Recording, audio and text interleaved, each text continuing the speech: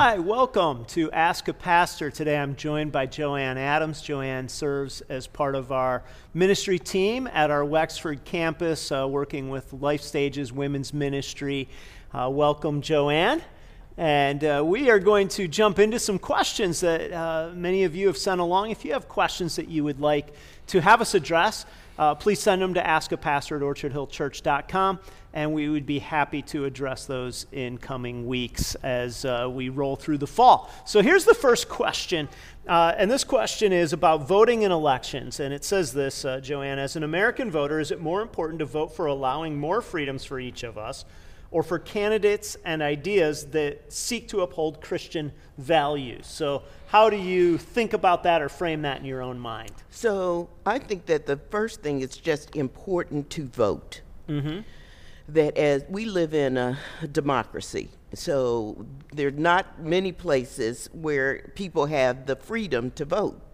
So I think the first thing is people have to vote, but you have to be prayerful when you vote. Just like everything else, you're in prayer about what you do. So as you go and vote for candidates, one, I think it is important that you look at their records, and if those records match up to biblical standards, then that's how you decide who you're going to vote for. Now, I mean, there are so many candidates who say, I'm a Christian and I believe in this or I believe in that. And then when you look at their voting records, it's sometimes you wonder. Mm-hmm. So it always has to be bathed in prayer. And at the end of the day, the Lord's will is going to be done in the situation. Mm-hmm. Yeah, and I think the question about do you vote freedoms versus views is an interesting way to think about it, and it's actually a great question because it is saying in some ways preserving freedom allows for the practice of Christian faith, Right. which is significant, while at the same time saying, or do I want somebody who trumpets or promotes Christian viewpoints in their policies? And I don't know that those two are mutually exclusive, is what I would say. Meaning, okay. I think you would want to say, I do want somebody who preserves freedoms, Right. and then there are certain key issues probably that having a Christian worldview on that particular issue is significant enough that it doesn't impinge on freedom in terms of how that votes. Right. But as a general approach in Christianity, I think it's dangerous when you start saying, I want everybody in America to prescribe to Christian values or to live in a theocracy, because then if the prevailing views are different than Christian views, then those views will be impinged on Christian faith. And that's where the idea of saying, I want to vote for freedom, Right. for maintaining Exactly. freedom, makes sense over just saying, I want somebody who has my views. But there are certain issues where, again, having a Christian worldview to me would matter from a candidate that I would want to vote for. Right. But I Exactly. love just saying, yeah, it's important to vote. Right. So thank you. Here's questions. The next two questions really fit together, and so we wanted to use these, even though they're different, to allow for a longer conversation around the issue of salvation. So the first one's on losing salvation, and maybe what I'll do is I'll just set up both of these, and then we can talk about them together. Okay. So losing salvation, and then the second one was kind of tabbed the sinner's prayer. So the first one says this: the Bible says we cannot lose our salvation.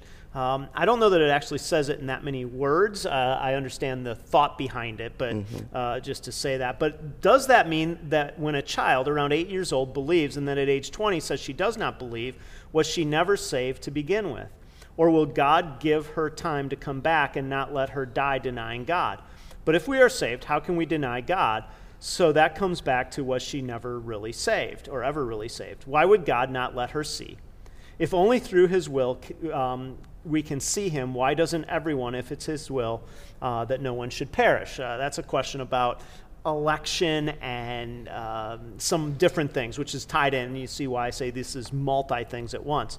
The next question deals with sinner's prayer. It says, I often hear the expression, taking a leap of faith, and reference to the sinner's prayer. If you're not familiar with that phrase, often in Christian circles, someone will say, if you pray this prayer right now, if you believe in Jesus, pray this prayer called the sinner's prayer. Acknowledge you're a sinner to God, that Jesus paid the price for you, that you come to faith in him through that moment, and that's the doorway to faith. Again, not found in the Bible, the idea of a sinner's prayer necessarily. It's hinted at, believe in me, Jesus said on the cross, and this day you'll be with me in paradise. But that's what's being asked. It says, how do you know it's the right time to say this prayer and to make a proclamation? It seems as though I should feel something strong in my heart, my soul, my gut. I truly feel I can't do life on my own, and I do need Jesus. Often during services at Orchard Hill, I'm moved to tears through worship songs or the message that's being delivered that week. I feel God is heavily pursuing me, and I strongly want to believe. So why would I hesitate? I was not raised within church, and I was historically an evolutionist theory believer until this last year or so, when I really began to think it through from the origins perspective. At this point, I believe that God has created all things, but I continue to get hung up on the virgin birth, whether Jesus is the Son of God, that he was resurrected, and that faith in him promises eternal life. Yes, I realize my beliefs, hesitations can be confusing.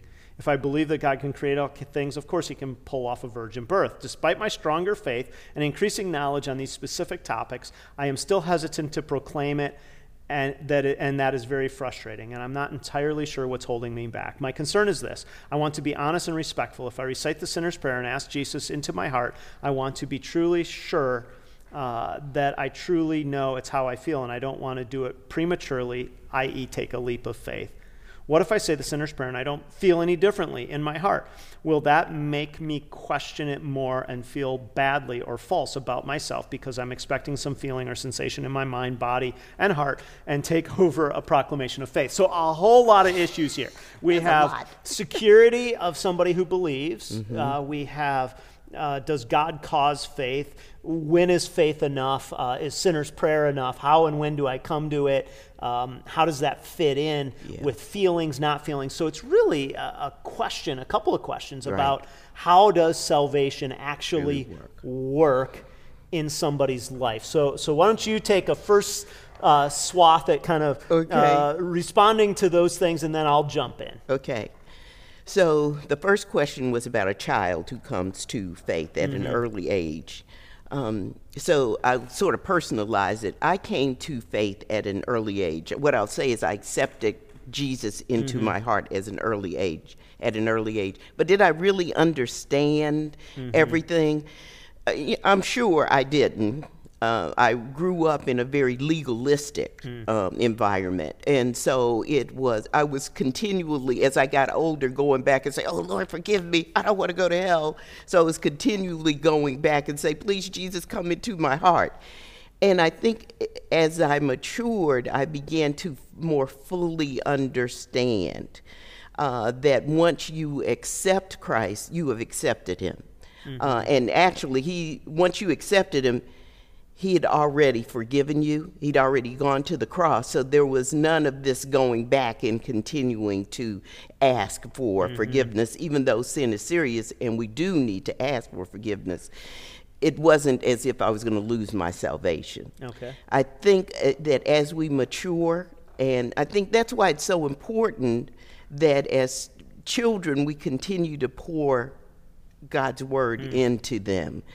Because it's the more you pour into them, that Holy Spirit is residing there. So when you get to the place where you're questioning whether or not you know that is the Holy Spirit speaking to you when you do something that's like, and then you have the assurance that you are saved. Okay. So that's one part of it as a child. I think even in the scripture, when the disciples didn't want the children to go to Jesus, and he said, no, bring them to me. He wants us to come with that childlike faith. Yeah. So there's a lot of issues, as I said, that these questions raise. I think there are terms that have crept into Christianity that aren't necessarily biblical terms, and they're an attempt to make things easier to understand, like accept Jesus into my heart, pray the sinner's prayer, that aren't necessarily biblical ideas. That they're not anti-biblical. Right. I'm not saying that they're bad, but I'm saying they sometimes add confusion. Yes. Because in the Bible, the issue is faith. And it's always, what is faith? What is saving faith? Right. And it's about current faith. So our assurance is not, I prayed a prayer 10, 15 years ago, or somebody prayed a prayer, and now what does that mean? Right. It's about, do they have faith today?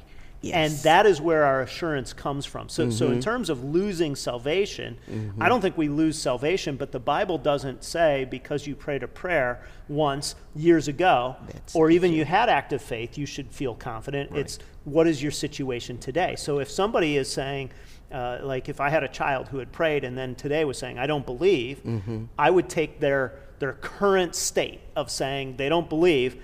I don't need to answer, are they not, based on the prayer or the faith that they had in the past. I would say, right now it appears they don't believe. Right. So I'm going to assume that that's where they are and deal with the current faith. So, but Kurt, why is it that we continue to go back to that? It's like we continue to question.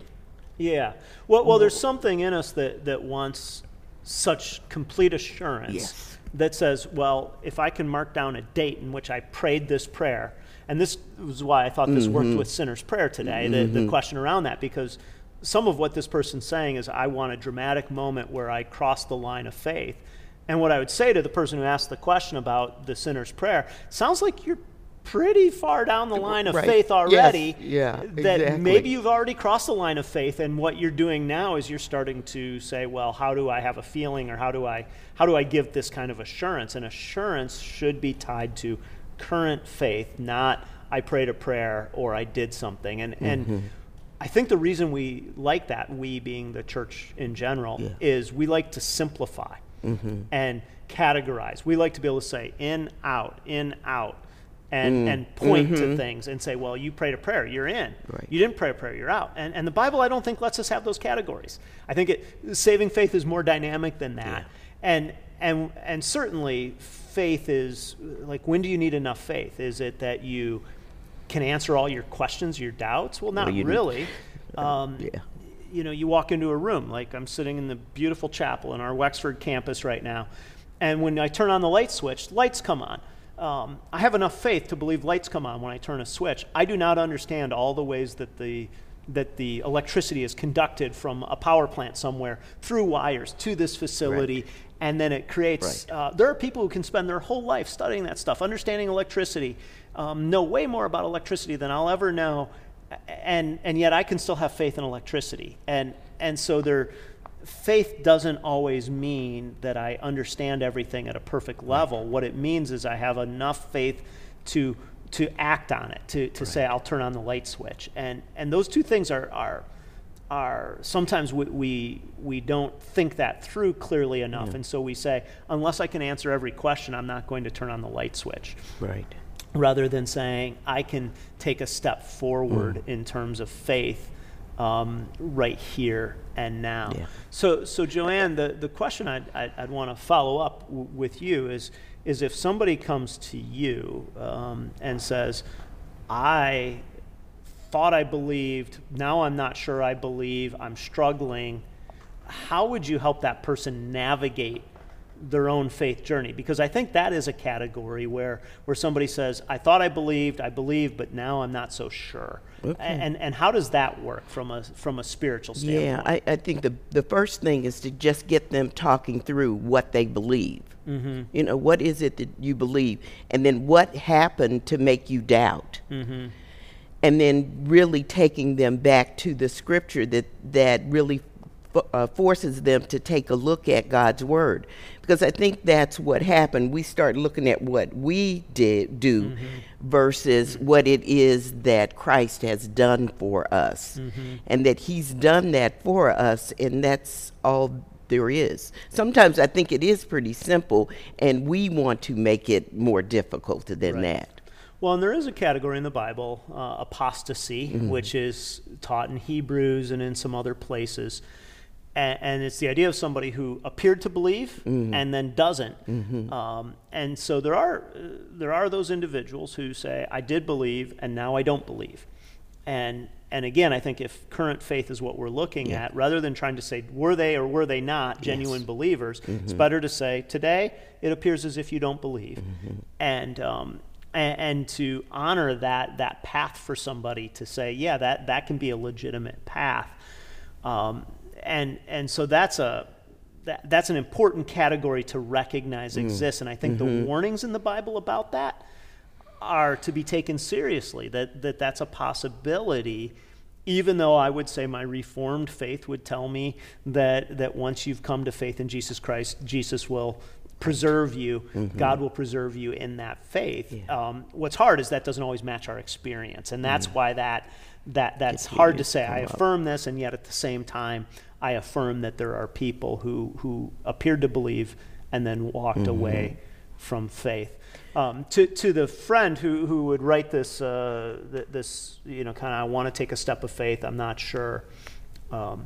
The one pastoral piece of wisdom I would give is to say, when you believe, you take hundreds of little steps, more than one big step of faith, generally speaking. And I would say it's similar to somebody deciding to propose to somebody else for marriage. And that is, when did you decide? Well, you decided after the first date, after the second date, 100 times to continue pursuing the relationship before you said, this is the person I want to marry. And then one day you said, I'm going to propose to this person. And you take a step, and then you go before your friends and family, and you pronounce your love to one another. And coming to faith is a little bit more like that than this big epiphany moment. Certainly God can give somebody an epiphany moment. He did with Paul in the Damascus Road. But more often than not, it's hundreds of moments of, I think I believe this. Maybe I believe this. This could be true. What if this is true? And then all of a sudden you say, I think this is true. And the implications become big, and your final step might be something as dramatic as saying, I'm going to bow down and pray the sinner's prayer. Or it might just simply be, you know what, I have come to believe this and embrace this, and this is true. And yes, there's probably something good about having a moment where you say, I came to believe this, and I recognize it, and I identify this as part of my story. Because it gives you something to look back at. But I don't know that it's completely necessary for the journey of faith either, because a lot of people, I think one of the great ironies was, I think it was Billy Graham's wife never had a moment she could point to. And for those of you who are older, Billy Graham was or younger, Billy Graham was an evangelist who traveled around, and he would always say, and make sure today, and he was the one who popularized the notion of the sinner's prayer. Come forward, pray this exact prayer, then you are a Christian. And a great irony is his wife could never say, here's when I trusted Jesus. And Billy would always say, here's how you trust. You trust on this day. Write it down. Now you know. And she's like, I don't know when I came to faith. And so it's much more dynamic than we give it credit for. Well, it's interesting. The writer of one of the questions says that, I trust God. I've been going to studies, but I don't feel anything. And I think that's an interesting thing, because the writer also says, I come to Orchard Hill and I hear the worship music or the teaching, and I'm moved to tears, yet I don't want to say the prayer if it's not real. And what I'd say to that person is that we are made in the image of God, and we have feelings, but you can't depend on those feelings all the time, because sometimes you feel good, and then sometimes you feel bad. Sometimes you leave the church after feeling worshipful, and you get in your car and you run into a slow driver, and then you forget all about that. But so it really is that going to the Lord in prayer. And being honest about, hey, I'm not feeling it today. Well, and this individual said, I'm afraid I don't have feelings. And then said, but I have feelings. Yeah, right. And so sometimes we're looking maybe for something grander when you have had feelings. Exactly. You have had moments of aha and intellect that have connected the dots. And that's why I would say you're probably closer to or have already crossed that line of faith. And maybe now it's just naming it and saying, I actually did believe. I don't know exactly where, but somewhere back in here, I crossed this line. And if it helps you to say, okay, today's my day, then do that and say and acknowledge what's already true. And that's why I say it would be like deciding to marry somebody. You decided at some point in time you were going to do it, but you had already decided it. By the time you actually decided. Dragging your feet a little bit. Well, there you go. Some people do that with marriage, I'm told, where they just wait and wait to make a proposal. The one other just piece of this is when the person just again asked about their 8-year-old and the 20-year-old who doesn't believe. The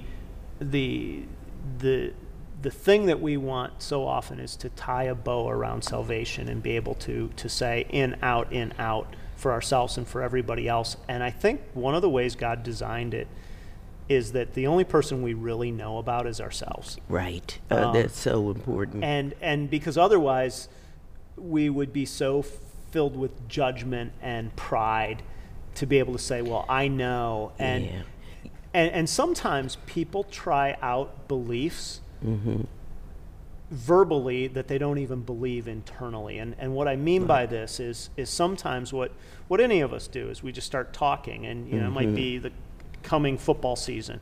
I think the Steelers are going to be this, and we start to talk, and the next thing you know, you're saying something that you may not even believe, but you're trying it out. And that happens with faith too. Sometimes people will say, well, I don't believe this, or I don't believe that, or I believe it.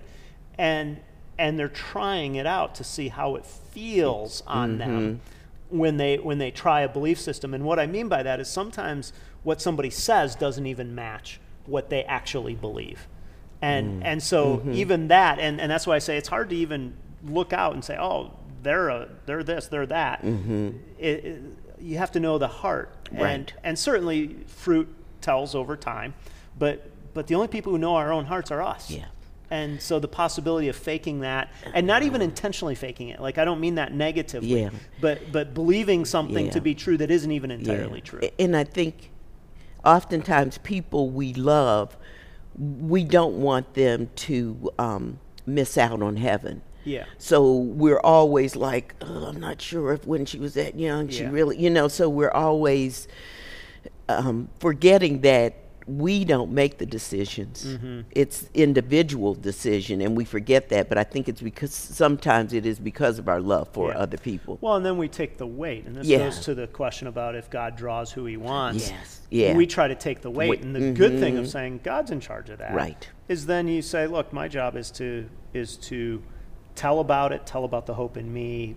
It's between them and God how they ultimately respond to that invitation. Well, Joanne, thank you. You're very welcome. Thank you for spending part of your day with Ask a Pastor. If you have questions, send them to askapastor@orchardhillchurch.com.